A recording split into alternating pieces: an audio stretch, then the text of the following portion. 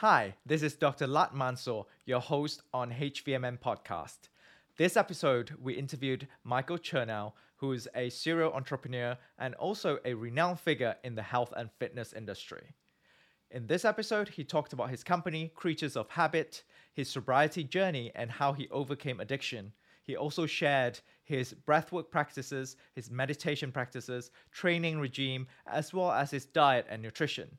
So stay tuned and enjoy this episode. Hi, Michael. Welcome to the HVMN podcast. How are you Thanks. today? I'm great, man. Thanks so much for having me. I'm excited to be here. Yeah, how's the weather there in upstate New York? Today is unbelievably beautiful. The weather is abnormally warm for early November. It's like in the mid 60s. Yesterday it was over 70 degrees. I don't know what's going on there, but but I do know that it's awesome and warm, and I am certainly not mad at it. So yeah, we're living a good life. We get all of the awesome fall and warm weather at the same time. Before the Arctic vortex hit again. Oh, yeah. Yeah, no, as I was prepping, making my prep notes earlier for this episode, I just found out you actually was one of the founder of the Meatball Shop. Yep. So in 2009, I'm not sure if you know, but I did my master's in New York in 2008 to 2010. So I actually have been to the Meatball Shop and I freaking loved it. So this is full circle. It's quite nice to, you sort of look back and a decade ago and you're like, that's a shop that I've been to and I really loved it and I haven't been there since. And you're one of the founders. I thank you first of all, but I'll say that if anybody was in New York City in their 20s, 30s, or 40s in 2010 through 2015, the Meatball Shop made it onto their rotation of restaurants. It really, thank God Meatball Shop made it through the pandemic, still alive. I mean, we're still going through the pandemic. I shouldn't say made it through, but like made it through the worst of it so far. Whereas a lot of my friends in the industry, colleagues, have not been as fortunate. Really tough time in the world of restaurants across the board. But Meatball Shop really gave me a platform. It's now a bit of an iconic New York City spot. Yeah, for sure. I think the pandemic has hit very hard on the CPG business, on the restaurant business, and a lot of people. Some of my favorite restaurants here in San Francisco have closed down for good as well, and it's such a shame because they were doing so well and they've got great food, and what's life without great food, right? Mm. I Which couldn't agree more. I mean, my life is built around food. Yeah, I mean, you've got your background in culinary and all of that. So let's get straight into this episode and let's start with talking about your company, Creatures of Habit. You've got the cap there, right? Talking about Creatures of Habit. Let's tell our audience a little bit about your background, like who you are, what your passions are, and what's Creatures of Habit. Yeah, I think the best way to do this is kind of go through the story and then finish out with what Creatures of Habit is and why it is. I think that my personal story will paint will set up the Creatures of Habit the why of Creatures of Habit really nicely. So I grew up in New York City, in Manhattan. I spent most of my life in between Manhattan and Brooklyn in New York City. From as early as I can remember, I've been an entrepreneurial thinker. I really love making things, creating things, and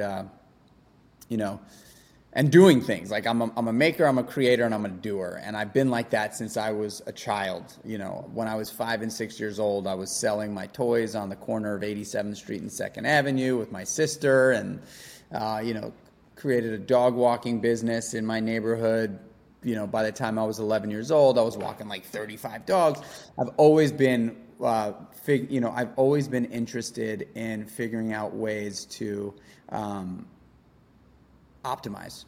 I've been the curiosity that I have as a human being is somewhat dangerous, because I'm just never not interested in learning and doing things that I don't know enough about, right? So anything that I'm interested in, I really do just go at full force. And when I was 12 years old, I got a job in a restaurant in New York City, on the Upper East Side of New York City. Ironically, I opened up my first business, the meatball shop. The first restaurant job I ever got was in a place called the Candle Cafe, which was vegan. And so I worked in this vegan restaurant, and I just fell in love. I fell in love with the ability to connect with human beings at scale. I love connecting with humans. I think that really is people are my passion. I'm 99% convinced that people are my passion, connecting with humans and listening and observing and figuring out ways to create, to make people's environments and experience in life better. I love that. I think I love hosting people at our house. Our house is like the house that everybody comes to, all the kids and the families, and I love doing that stuff, and I have for a long time. So I worked in the restaurant business and in the nightlife for many years, from 12 to 28. Every single position, front of the house, back of the house, all of them. And then when I was 28, I opened up with a best friend from childhood. I opened up the meatball shop on February 9th, 2010. So just after 2009.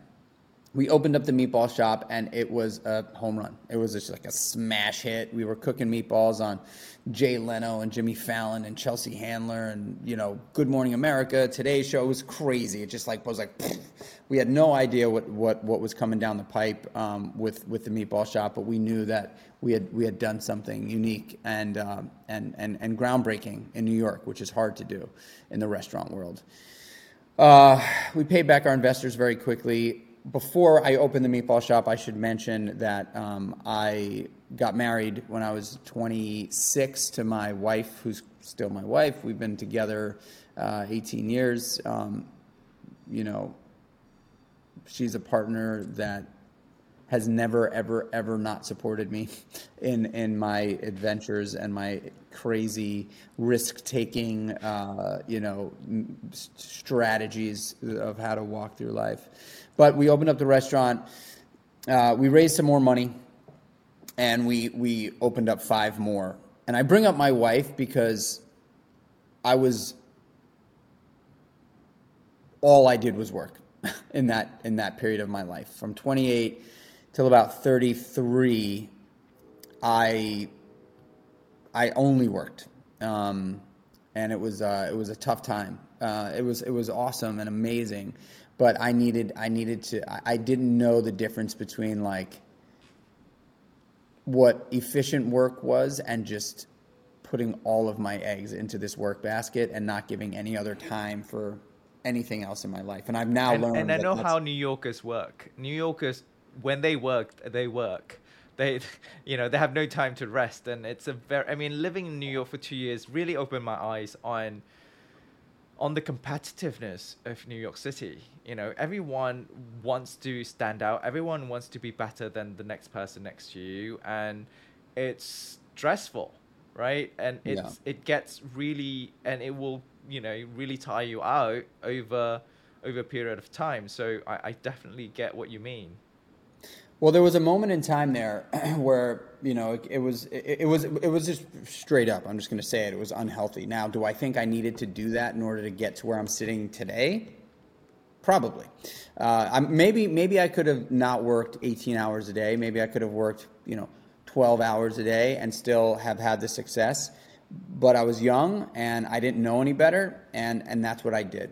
And then one night, my wife took me aside and she said, "Look, I love you a lot, and I want to keep it that way. And the way things are going right now, like this isn't sustainable. I don't see you ever, and I want to spend time with you." And so that was a big moment for me in my life where I learned that I learned how to draw a boundary, and I learned that work is very, very important, but not nearly as important as the love I have for the people in my family. And I would sacrifice work all day long, and I don't care who judges me for this. I would sacrifice work all day long in the name of love for my wife and my kids, and my self love. So anyway, so we crushed it. We opened up 5 more restaurants, and then Daniel wanted to open up in Long Island and Connecticut and New Jersey, and I did not. I wanted to open up in Los Angeles and Chicago and South Florida and Miami. I wanted to do the more iconic. I wanted to go where the media was, and he didn't. And so we could not come to terms on that. We could not see eye to eye on that. So I said, hey, and they actually did a whole TV show to CNBC did a TV show about this whole entire conversation that I'm delivering right here. So if anybody wants to check it out, actually, they could watch it on CNBC. It was called Consumed: The Real Restaurant Business. But I said to Dan, look, man, you guys should buy some of my equity, and I will go out and create another restaurant, because I knew that I at that moment, I felt like I had the confidence, the ability to go out and do a similar thing than the meatball shop. And so that's exactly what we did. They bought out a bunch of my equity. I took I mitigated some of my risk. I took some cash off the table, and I went out and launched another restaurant concept called Seymour's, which is a sustainable seafood restaurant that I opened up in 2015, June of 2015. And the exact same thing happened. Opened up the restaurant, super successful, New York Magazine, #1 restaurant in New York for 7 months in a row. And it was amazing. And it was super humbling that I was able to pull off 2 anomalies. And I scaled that one. I ended up taking on a partner who knew that he was going to buy my equity down the road, and he was going to scale it from 6 restaurants to 60, but that we were going to build the foundation of this brand together. And then in 2019, he bought some of my equity, and I began the process for Creatures of Habit. Now, I'll just back up a tiny bit. When I was 23 years old, I had to make a tough decision in my life, and I was heading down a really dark path, or I was already down the dark path. I was deep in the dark path, but I was fully addicted to alcohol and drugs. Living in New York, working at night, I was just partaking in all the things that a 23-year-old bartender does at night, and I needed to change. And so I made a call, and I got sober.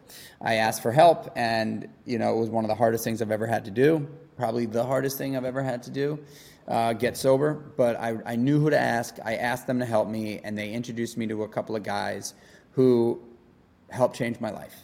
These guys took me out of the terrible situation that I was in. They introduced me to fitness. They brought me to a martial arts studio, Muay Thai specifically, and they said, look, this is the second day I was committed to this sobriety thing. They said, look, this is what we're going to do. We can't do anything for you, but we can help guide you. And the way we see doing this is creating a plan for you, a daily plan that you're just going to do every single day, and you're going to get better and better and better, and you're going to ultimately start to love yourself and gain respect back. And they said, you're going to wake up in the morning and you're going to go for a light run. And that run could be a block. That run could be 2 blocks. That run could be a mile or 10 miles. But you're just going to go and move your body first thing in the morning. When you get back, you're going to eat a big bowl of oatmeal. You need to start putting in, healthy things into your body. You're so used to putting in unhealthy things on a regular basis. Let's start with something really, really simple, satiating, and healthy. You start with oatmeal, and then you're going to come to this meeting that we'll meet you at, and then we're going to all go to the gym, and we're going to teach you about discipline and commitment and integrity and how to get back up. And I didn't know what that meant until they started kicking my ass, literally. And I had to actually stand back up and just continue to take an ass whipping every day. But it made me into the man I am today. And so they gave me this fitness plan, they gave me this nutrition plan, and then they ultimately helped walk me through the sobriety, like walk me towards this sobriety journey. And then eventually they introduced me to mindset stuff, meditation and prayer. And so that has been the foundation of my happiness professionally and personally for the last 18 and a half years, or 18 plus years, when I changed from addict to recovered. And I've used my passion for fitness and nutrition and mindset to really help me get through all the tough times that I've gone through as an entrepreneur. You know, everybody everybody sort of glorifies this like entrepreneurial life, and yes, there's definitely some amazing components to it, and I wouldn't trade it for anything, but it's fucking hard. No matter how you look at it, I'm going through it right now, man. Even though this is my third business and I've had success, it's fucking hard. It's hard, man. There's hard decisions that need to be made all the time. Yeah. And so when I knew that I was going to create another business, I knew that next business had to be more aligned with my personal passion for wellness. I knew that I was going to do something in the wellness space. I had been I competed in Muay Thai kickboxing. I'd run marathons. I was a pro bodybuilder. Which I will ask about later as well, because this is a very, very unique combination, I would say. Yeah. And just like athletics and competitive athletics for me has become a big part of my life. And I have stuck to that plan of eating oatmeal. Anyway, I was going to open up this thing called Creatures of Habit. It was going to be a wellness restaurant. You know, I was sitting at the table about to sign a lease in March of 2020 for this amazing space in Williamsburg, Brooklyn, and grumblings about this weird virus. I said to my investors, I don't know what's happening here, but we should pause. Like, I'm not going to sign a lease until we really understand what this is. And we all know what happened. It stopped all business, specifically in, brick and mortar. And so I had to pause. And I didn't know what I was going to do. But the one thing that I did know was that Creatures of Habit was a way for me to tell my story about change, tell my story about this idea that, bad habits almost killed me and great habits have made me the man I am today. So I live a life of habit. I was going to use the restaurant as obviously a revenue center and a marketing hub, and also an incubator for a line of consumer packaged goods. So I was going to use the restaurant as a restaurant, but also make products in the restaurant, put them on the shelf in the restaurant, see what the guests were picking up, and then whatever we saw catching some traction, we were going to invest money in and create for retail and direct-to-consumer CPG. Anyway, when the restaurant idea, crashed, I said, I'm going to go right into CPG. This is a perfect time for me to spend a year working on building out a new business model. I'd never done it before. I'm gonna go in head first and I'm gonna learn. And so I took $200,000 when I came up with this idea, and I put it in a bank account. And the way I came up with the idea for what is currently called the Protagonist, which is ultimately getting changed on Monday to Meal One. We're changing the name of the product, and I'll get to that in a minute. But I was on a run at upstate. I decided to move out of New York City. We moved up to our upstate house, and I was on a run, and I was thinking about what I was going to launch this business with CPG wise. Like, what was I going to do? I didn't know the product. Like, what was the product? And then it just came to me. Oatmeal. I've been eating oatmeal every single day. I am the most dedicated creature of habit you've ever seen in your life. I've been eating oatmeal every single day for literally, at that time, 17 years. I don't get sick of it. I love it. I've added so many things to my oatmeal concoction every single morning that it's way more than oatmeal. It's like an oatmeal supplement mashup that's just like delicious and satiating. And so I was on this run and I said, oh my gosh, this is it. Like, every morning I have gluten-free oats. I put 30 grams of protein into it. I use chia seeds, flax seeds, pumpkin seeds. I put pink Himalayan salt for electrolytes into it. On the side of that, I've got my probiotic, my digestive enzymes, my vitamin D3, and my omega-3 fatty acids. And that's been my morning forever. It's like 9 to 10 different things that I have every single day that I need to have on hand in my house in order to accomplish this awesome start to my day that's just like a mega win for me.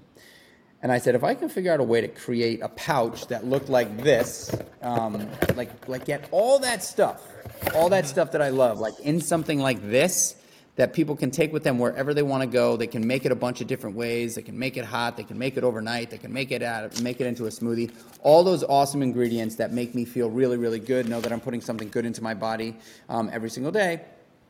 Man, I've got a kind of a cool business around this, and also allows me to tell my story, because this was such a pivotal moment in my life. This was like the nutritional win that I needed to change.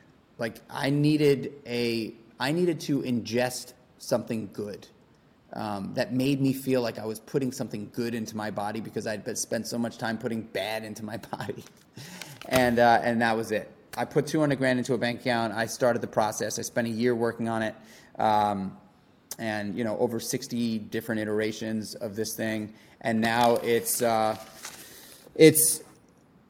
gluten-free, oats, 30 grams of plant-based protein, chia seeds, flax seeds, pumpkin seeds, omega-3 fatty acids, vitamin D3, probiotic, really strong, awesome probiotic for gut health, digestive enzymes that just helps you digest this product and also throughout the rest of the day. It's sweetened with monk fruit. We did use a little organic maple sugar and stevia that we've now removed. And so it's a very, very clean product, incredibly delicious, made overnight. You pour it into a jar, you add some almond milk or some water to it, you mix it up, you throw it in the fridge, you pull it out in the morning, it's just like ready to go. And that's Creatures of Habit. Try this. I got to get it to you. Yeah, you got to get it to me. I got to try this. I mean, it's such a convenient, really, really healthy, delicious way to start your day. Although I know that would probably be like the quarter of my carbs of the entire day. But, I would definitely, open to trying it for sure. Well, it's a meal, man. It's not a snack. Yeah. You know what I mean? It's a full meal. How much calories is that? 350. 350, yeah. So you eat this for breakfast, or like if you work out in the morning, you eat this after your workout. I mean, you're not hungry for 4 hours. It's just like a legit meal. If you tried to eat this as a snack, you wouldn't be hungry for the meal that you're having after the snack. So, like big people, like big dudes that work out a lot, like they might have this as a snack and not be hungry for 3-4 hours. But normal people that are not like bodybuilders that are like putting up, eating 6,000 calories a day. Yeah. This is a full meal. Okay. Well, I'll look forward to it. Well, first of all, congratulations on your sobriety journey, and it's really, really inspiring. I have a couple of questions around that, and I have a couple of questions around Creatures of Habit, the oatmeal as well. But before that, I want to really make a comment on, when you were saying about how you were working so hard and you are neglecting life in general, like, self-care, caring for people around you. And it is so important for us to remember that.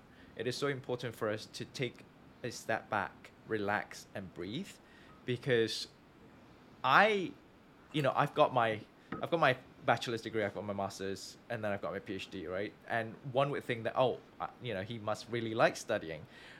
I mean, it's not easy. It's still hard work. And not until when I did my PhD that I experienced something similar to you, where I had Bell's palsy. Half of my face was paralyzed because I was so stressed out. And that lasted a whole week. And I remember, cycling, because I was in Oxford then in the UK, and it was cold weather. And, Oxford is a city where you can cycle everywhere, and all the students cycle. And I had to cycle to the lab in the morning on a Saturday morning to, do my experiments. And, when you cycle in the cold, you would feel numb. Your face would feel numb because, of the cold wind. Usually it will go away after a few minutes when you're indoors. I finished my experiment half an hour later, and I'm like, my face is still numb. I looked at myself in the mirror. It was a scary moment when I'm like, why can't I move my face? Half of my face. And I had 2 days to mull over it, 2 days to Google search everything under the sun before I can see my doctor on Monday. And, I search, it comes out, all these search results came out from like stroke to cancer to, all the terminal diseases you can think about. But finally, when I went to see the doctor, he said it's Bell's palsy, it's easily solvable. It can have long-lasting effect if it's not treated. But, they treated me for a week and it was back to normal. But that was when I had realized I, went to my PhD supervisor. I said, hey, look, like this lifestyle is not sustainable. This stress is definitely not healthy for me. I need to revisit how I do experiments, how I structure my days so that I can have a balance and have a healthy, happy life, while also achieving what you want me to achieve as your PhD student. And that it went, much better since then. And, the rest is history. And then I got my degree and here I am interviewing you.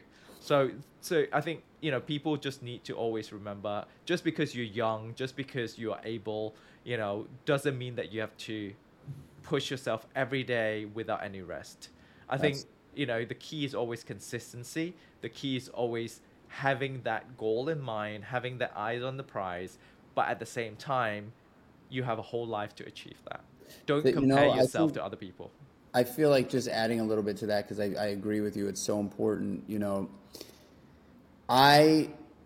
And some would argue that this is irresponsible.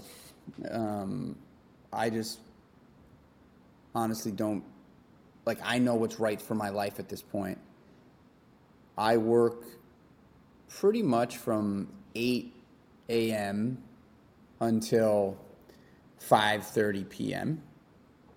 And I get in my car at 5:30. I most of the time take a work call between driving from my office to my house. And at 5:55, when I pull up in my driveway, I do a little breathing practice to sort of transition from work energy to baseline. And then I go into my house and I do not work after that.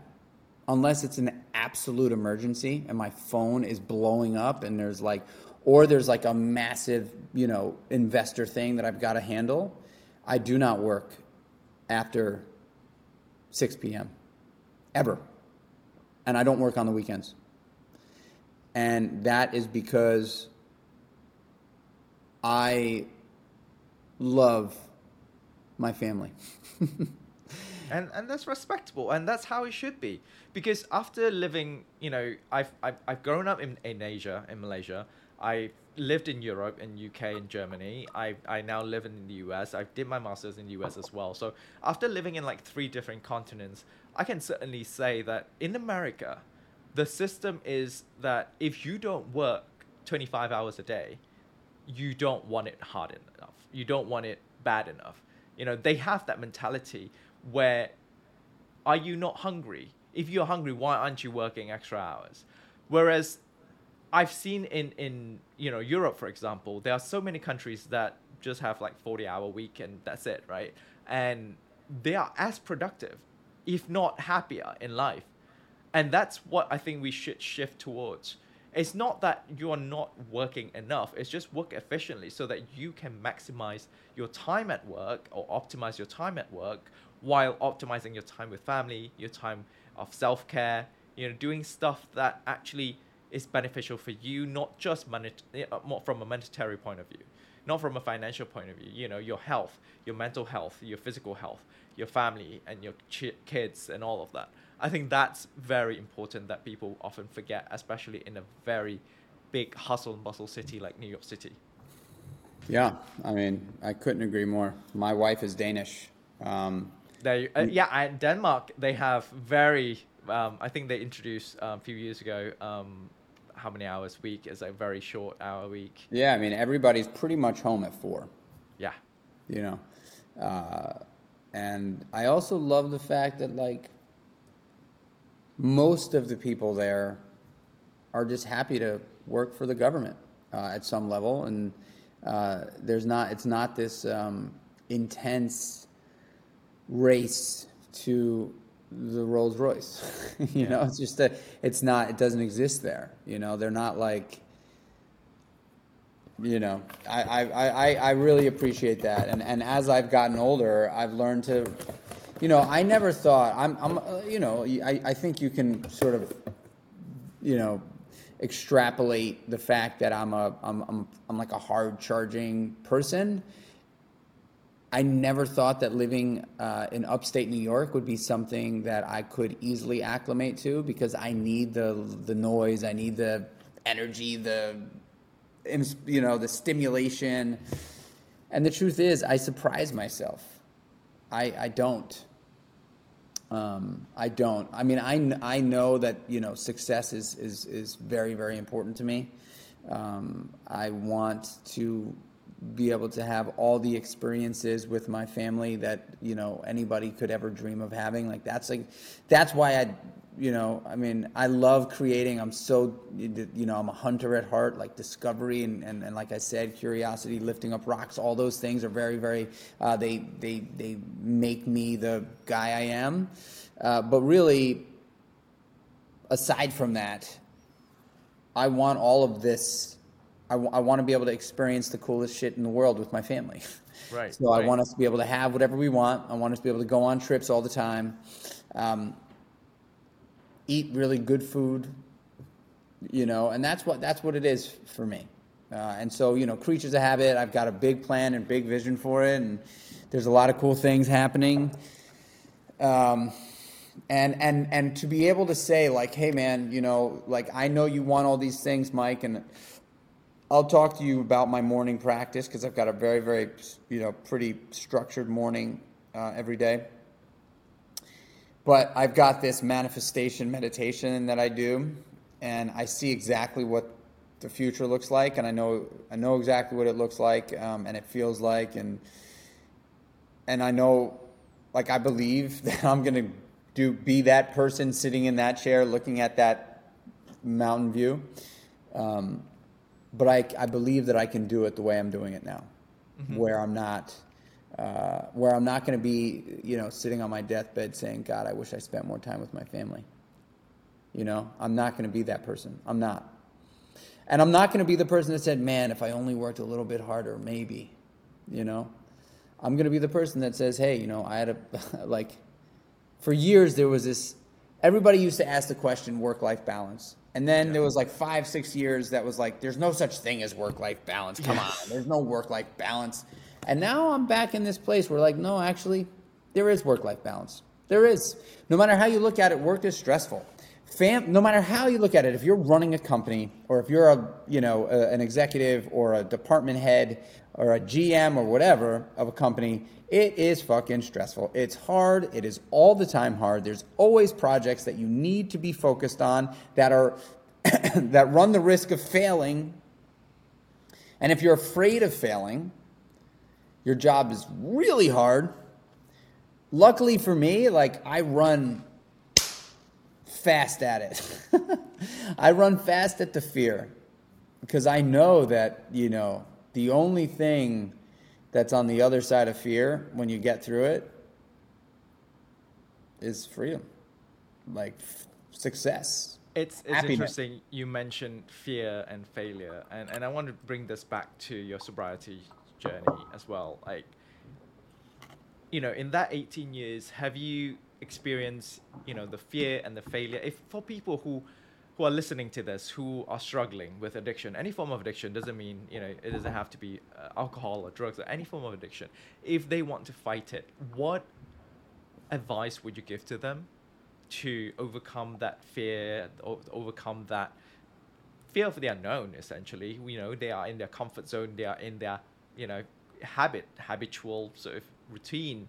What advice would you give them? And the second question is, throughout your journey, are there any things that you discovered that you weren't expecting? That's interesting. Yeah, it's a great question. And I have a solution for those people. I can only speak for myself here, right? Like, I cannot speak for the rest of the world. I can only speak through my experience. I know firsthand that there is a solution for addiction, specifically addiction with drugs, alcohol, sex, food, which all kind of go hand in hand, like they all kind of work together. So I wish that I could say that there was a pill that someone could take that would just make it poof go away. What I'm going to say is very, very hard. Very hard. Incredibly, incredibly hard. Because trying to tell somebody who hates themselves, specifically most addicted people, are running from their self-hate and trauma. And their trauma, most of the time, manifests in self-hatred, right? So what I'm going to say is very hard for someone who hates themselves generally. They've got to start to love themselves. And the way I learned how to start loving myself when I needed to cross over from a person that hid behind rocks to someone who ran directly into the fire was practicing little small habits every morning to start my day that made me feel like I've won. That gave me a tiny little of confidence, little poof, like, hey man, ooh, that felt good. Like I did something good for myself. That could be as small as just start making your bed every day. To ultimately, ideally, eating better and moving your body. I think this is a good time to walk through my morning routine. Yeah. This is intimidating for most people, so I only share this because I want to just like paint the picture of like this could be what your morning routine looks like at some point.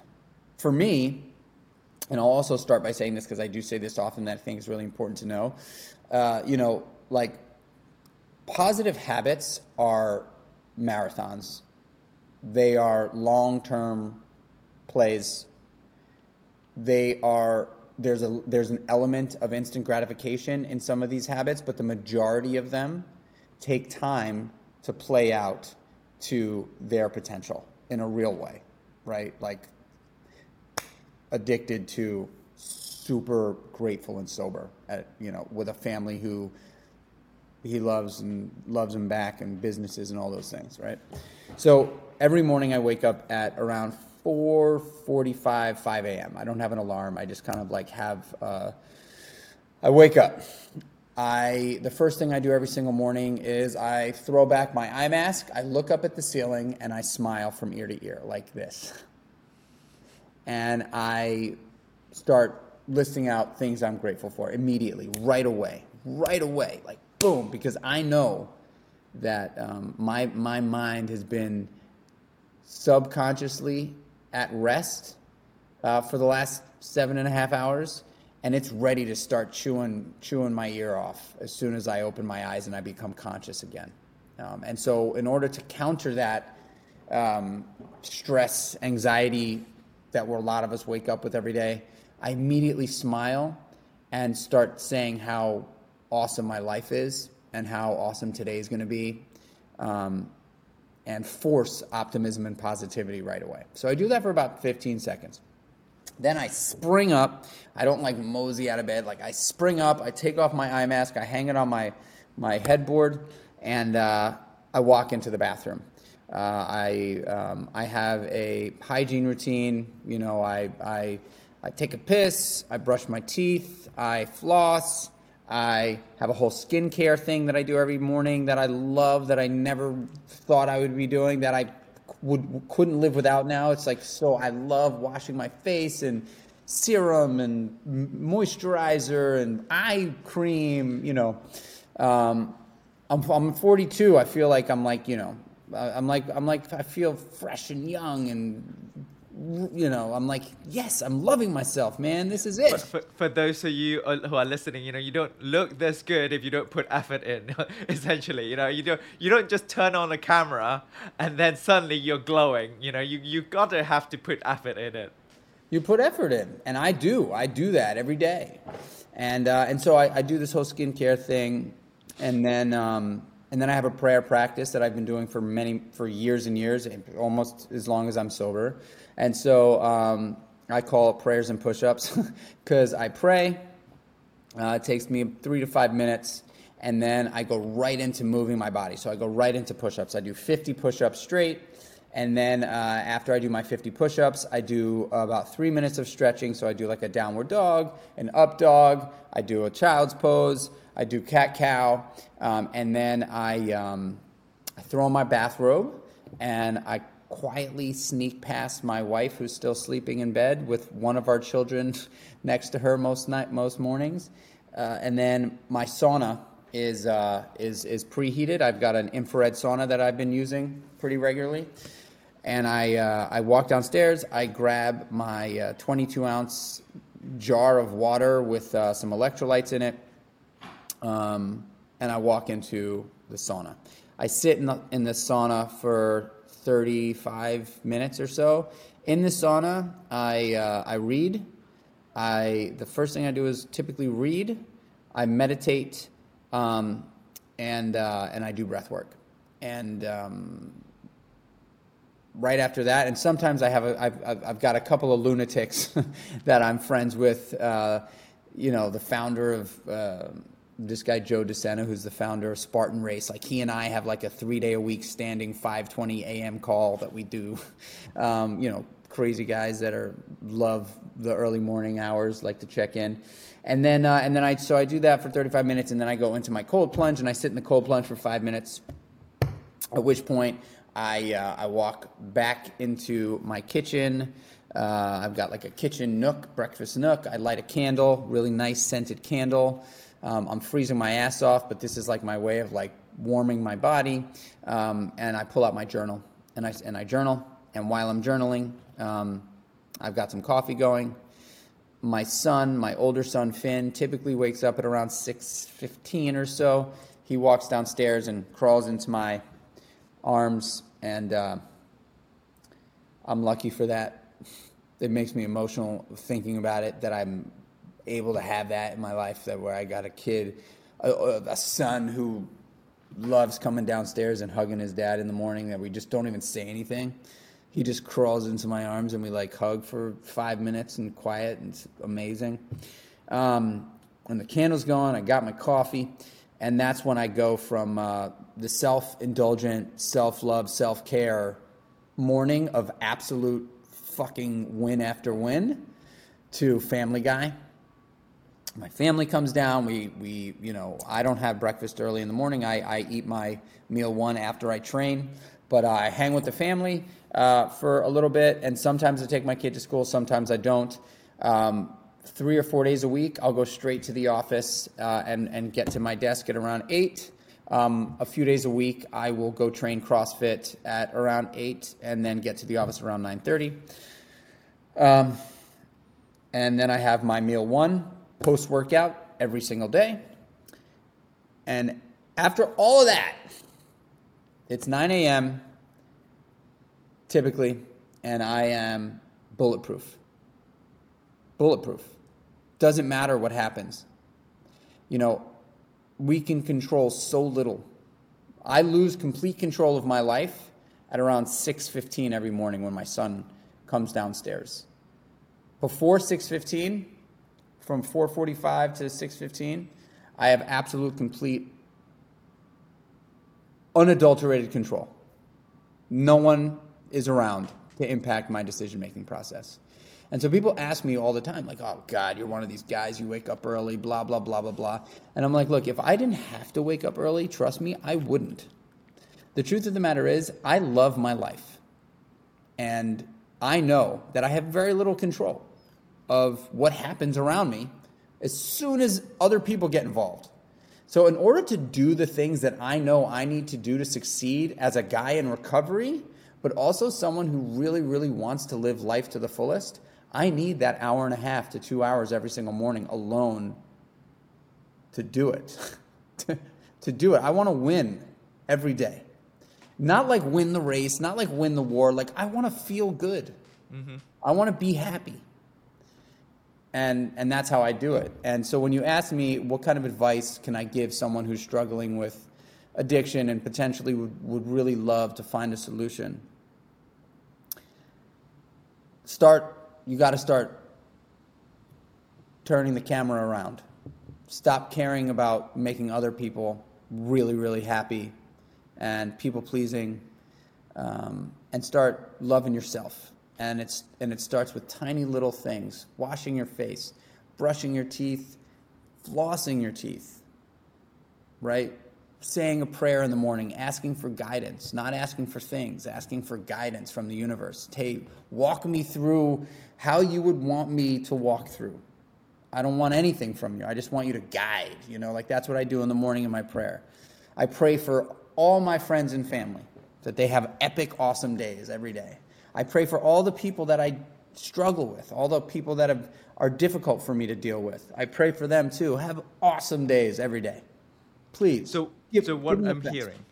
Huh? So what I'm hearing is, the key to success here, with regards of addiction, of self-love, is a lot to do with self-awareness, gratefulness, and really investing effort and time into yourselves.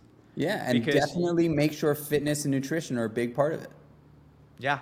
So, being aware, as what Michael just said, really take your thought from a third person point of view and looking back at yourself and being aware what you're doing, being very intentional, and as well as being very just conscious about your decisions and the result that comes with it, so that you can take that good result and be grateful about it. Yeah. And then that would then propel you further to build good habits, because we are creatures of habits. So, the more you build towards the positiveness, the more you will sort of accumulate them. And similarly, if you let yourself go and go towards the negative habits, it will build on top of that. I mean, great decisions made consistently over time make great decisions. They just do. Yeah. And you mentioned about nutrition and fitness as well. So this was something that I wanted to cover, because I don't believe there are many people out there who are marathon runners and bodybuilders, right? Because, you just look at the physique of these athletes, right? Bodybuilders have really full, big, muscles, low body fat, and possibly even low glycogen, right? When they go for competing, they're just very dehydrated. Whereas marathon runners, they are lighter, they are able to, run far, run fast. So tell us a little bit about how do you juggle those? How do you switch to those, and what are your training regimes, and yeah. The truth is that I don't do them together. I don't run marathons and compete in bodybuilding. So I ran marathons up until about 2018. Mm-hmm. Running's been running always will be a part of my training, but endurance, long distance, super long distance running, I pretty much stopped in 2018 was my last marathon. Okay. And then I got deep into bodybuilding. There are people, I really don't know if it's possible to be a competitive, actually competing in bodybuilding and competing in endurance running. But I do think that you could, there is one guy that I know that does this. His name is Nick Bear. He owns Bear Performance Nutrition. He does this. He competes as a marathoner. He doesn't compete as a bodybuilder, but he does do both of those things, and he competes definitely as a endurance athlete. So, for me, I just enjoy the different modalities. I really love seeing how far I could take my body, challenging myself with something new. I always, I'm not one of these guys that's hey, you need a 3-month, a 6-month, a 9-month, 12-month plan. But I do like to have a physical goal, a business goal, a family goal, and a mindset goal in my on my path at all times. So there's always some sort of thing I'm working on physically, working towards physically. There's always a business thing that I'm working towards, and that could be 5-year out plan, which is currently what it is, right? Like I'm kind of like, we're kind of shooting from the hip in a lot of ways at Creatures of Habit right now. But I know what the trajectory needs to look like in order to hit that 5-year plan, 5-year goal. Family, there's always something I'm working on goal-wise with my family. Now, that could be as simple as a vacation that I'm like, hey, I want this vacation to happen, and I want it to happen in the best possible way. And that could also be like a commitment that I made in April, which is non-negotiable date night every week with my wife, non-negotiable, and kids karate on Tuesday afternoons. Non-negotiable. I've definitely faltered a few times here and there, but I'm pretty damn good.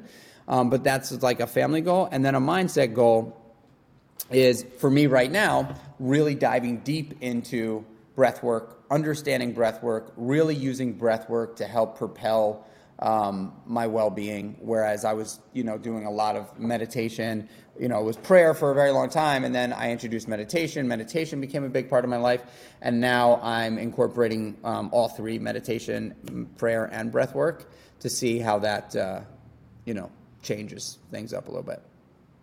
Great. So speaking of mindset, what advice would you have for our listeners if, they're just very mentally exhausted from their day, and they don't have that motivation to work out, to realize these goals of theirs? What advice would you give them, to overcome that? I mean, look, not everybody has to go to the gym and train or go for 5-mile runs, right? I definitely advise that, because I think that's good for everyone. But what I would suggest is just walk. If you are someone who is on meetings all day, and they're virtual, Google Meets or Zoom calls or whatever, I promise you that not all of those meetings need you to be there on the visual component. And so what I've started doing pretty regularly is scheduling those Zoom calls just audio for me. And I walk. I try to get 10,000 steps a day. Super important to me. Right after this call, I'm going on a walk. Right after this podcast.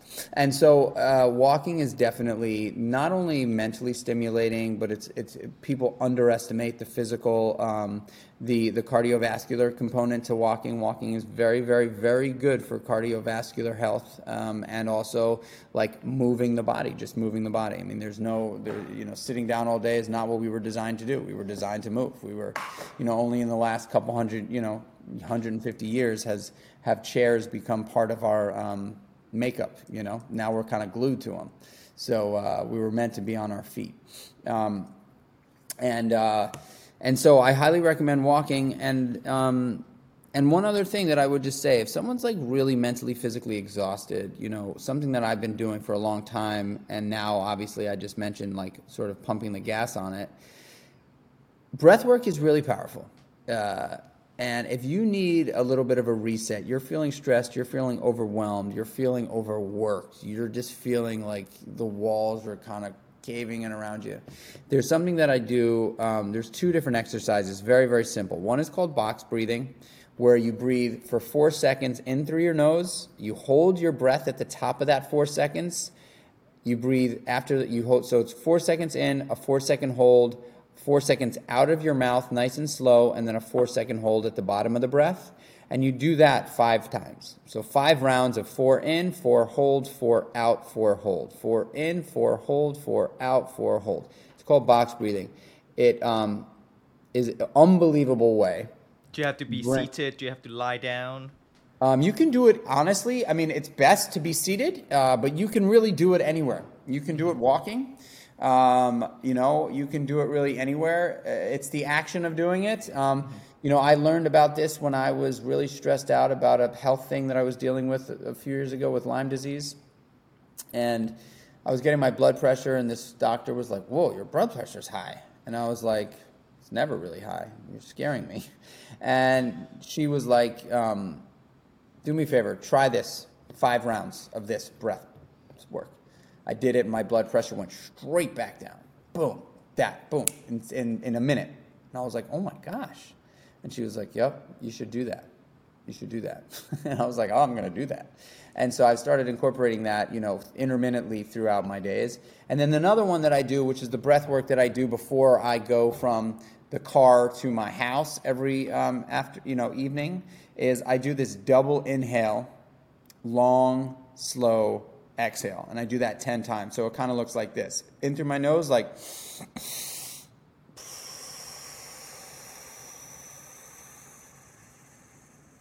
and I blow out all of the air, and I bring my stomach in towards my spine. So all of the air is pushed out, and then I breathe in my nose right into my belly. I fill my belly with air, and then I do another breath into my chest, and I fill my whole entire torso with air, and then I just slowly let it out. And I do that 10 times, and you will be beyond surprised you feel euphoric after doing it 10 times, for real.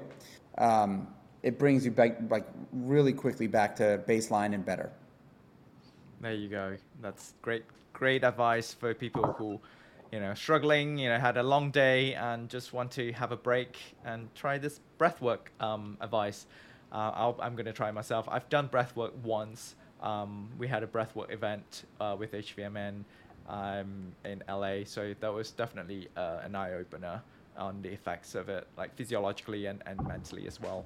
So let's finish up by talking a little bit on your meditation practice, since you shared your breathwork practice, because I know a lot of people who are not used to meditation, like me included. Before I started meditation, I always thought meditation is just one thing, right? Like you just do it. I don't know how, and then I started looking into it. I know there are many types, there are many ways to practice it. There's manifestation. There's like loving, caring sort of meditation. So what do you practice? That's a great question. I'm not one of these guys that likes to stick to one thing specifically. I love to bounce around a little bit. So some days I'll do this guided manifestation meditation that I've been doing for a while. Some days I will just be completely silent, and I'll count 100 breaths. Each breath is in through my nose, out through my mouth is 1. In through my nose, out through my mouth is 2. Nice and slow. So that takes about 10 minutes, and I just really try to pay attention to my breath, breathing nice and easily. I'm not like overdoing the breath. I'm not like breathing in heavy and breathing out heavy. I'm just totally chill, cross-legged, with my hands flat on my legs.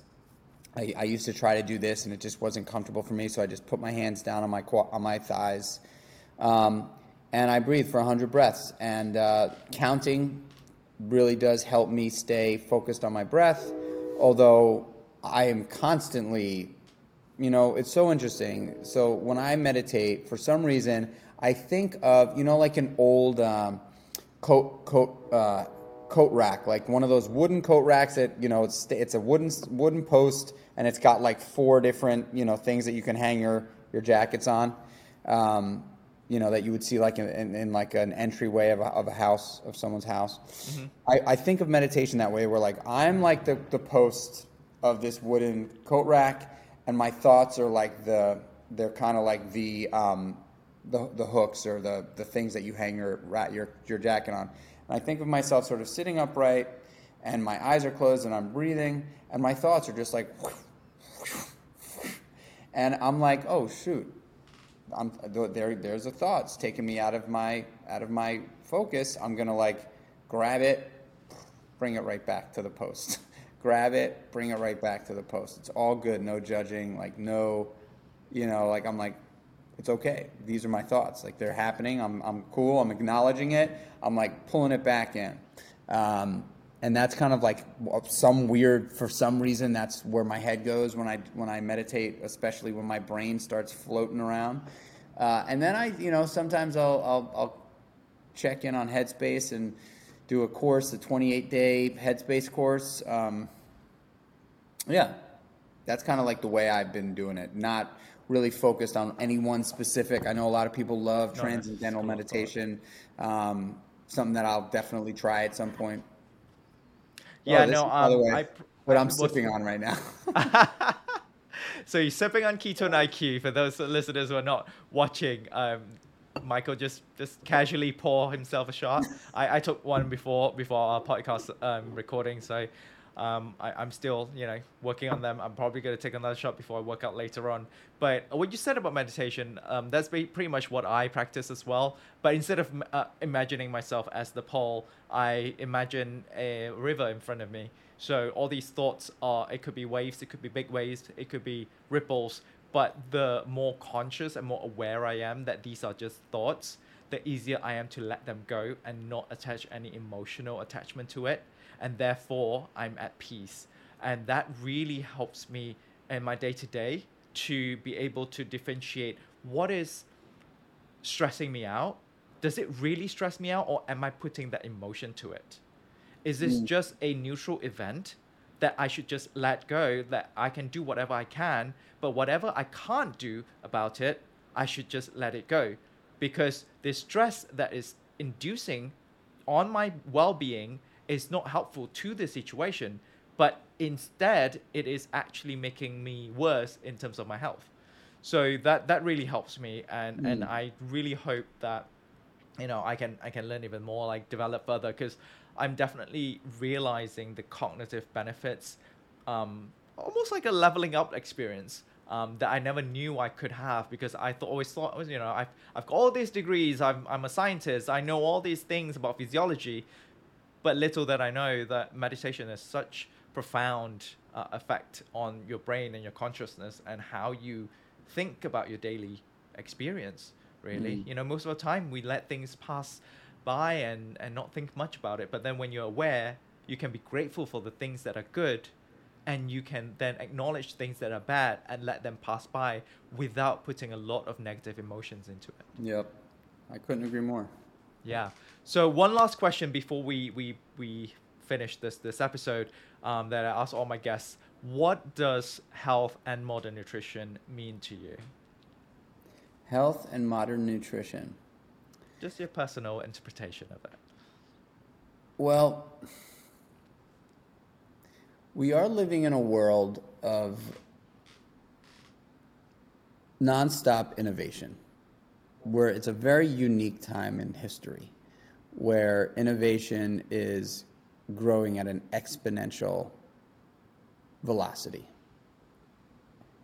And because of that, and because of this like sort of technological boom that we've been in for the last 50 years, I do believe that human beings have suffered in regards to their health. And the cool thing that we're all witnessing, especially those that are really deeply invested in the world of wellness and health, is that there's optimization now happening in the world of health that has never been seen before. Like, ketone IQ, right? Like, I just posted something the other day. I posted a picture of me with my ketone IQ, which I love. I'm a massive fan. I said my favorite ketone makers. Like you guys are making ketones, right? And that's not something that was ever, possible before you guys sort of came to the arena with it. And so similarly in the tech space, there's exponential growth and optimization and innovation. Now we're seeing it in the world of health and wellness, for people to be able to attain sort of ways to optimize their happiness through health. I have a product that is all in the name of that as well, right? Like I'm trying to give people an opportunity. I'm looking forward to that, by the way. What was that? I'm looking forward to that, by the way.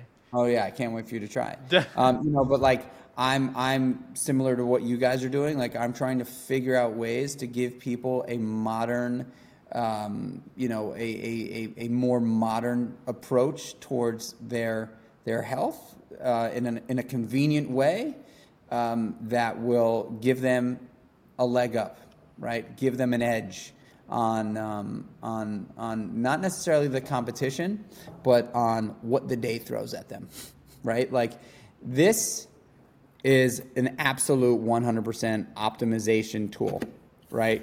This makes you in seconds kickstarts so many different things in your biology, right? And then this. A product that we've known for so many years, oatmeal, I've just optimized the living shit out of it and made it incredibly convenient for people to get a quick dose of 30 grams of protein, omega-3 fatty acids, which are essential, vitamin D3, which is essential, probiotic, which is going to, like all those things I've figured out how to make easily attainable that ultimately only optimize.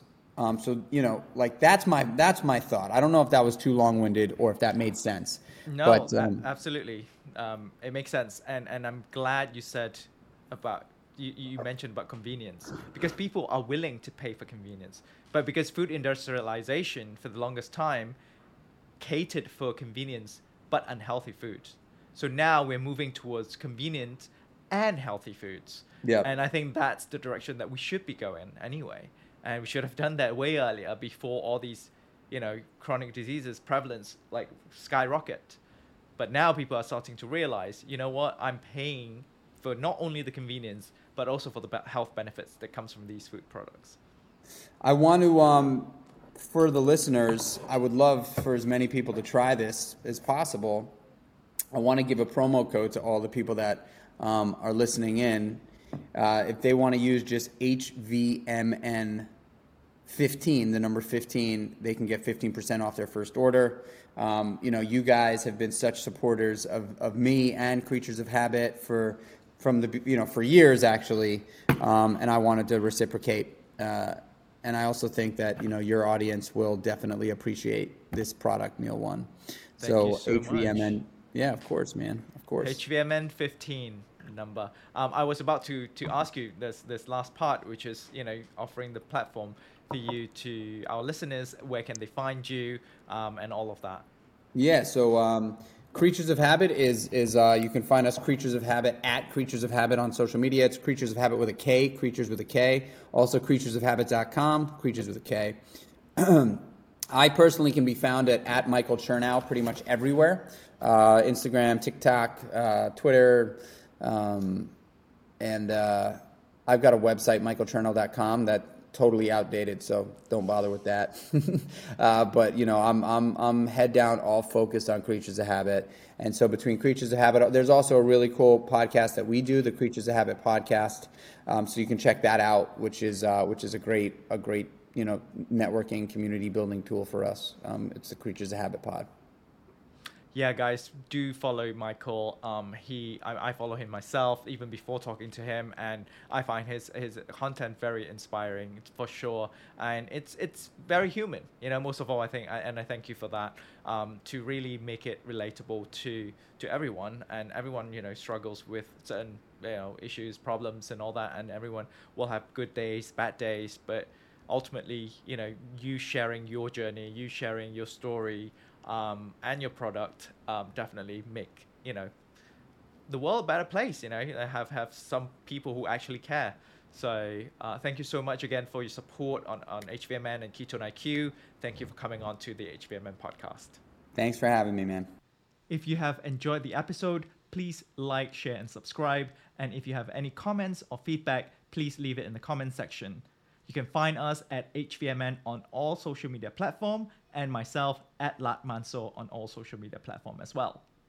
The HVMN podcast and myself are powered by Ketone IQ, the most effective way for you to elevate your blood ketone levels for optimal cognitive and physical performance, as well as metabolic health. Thanks again for listening. Until next time.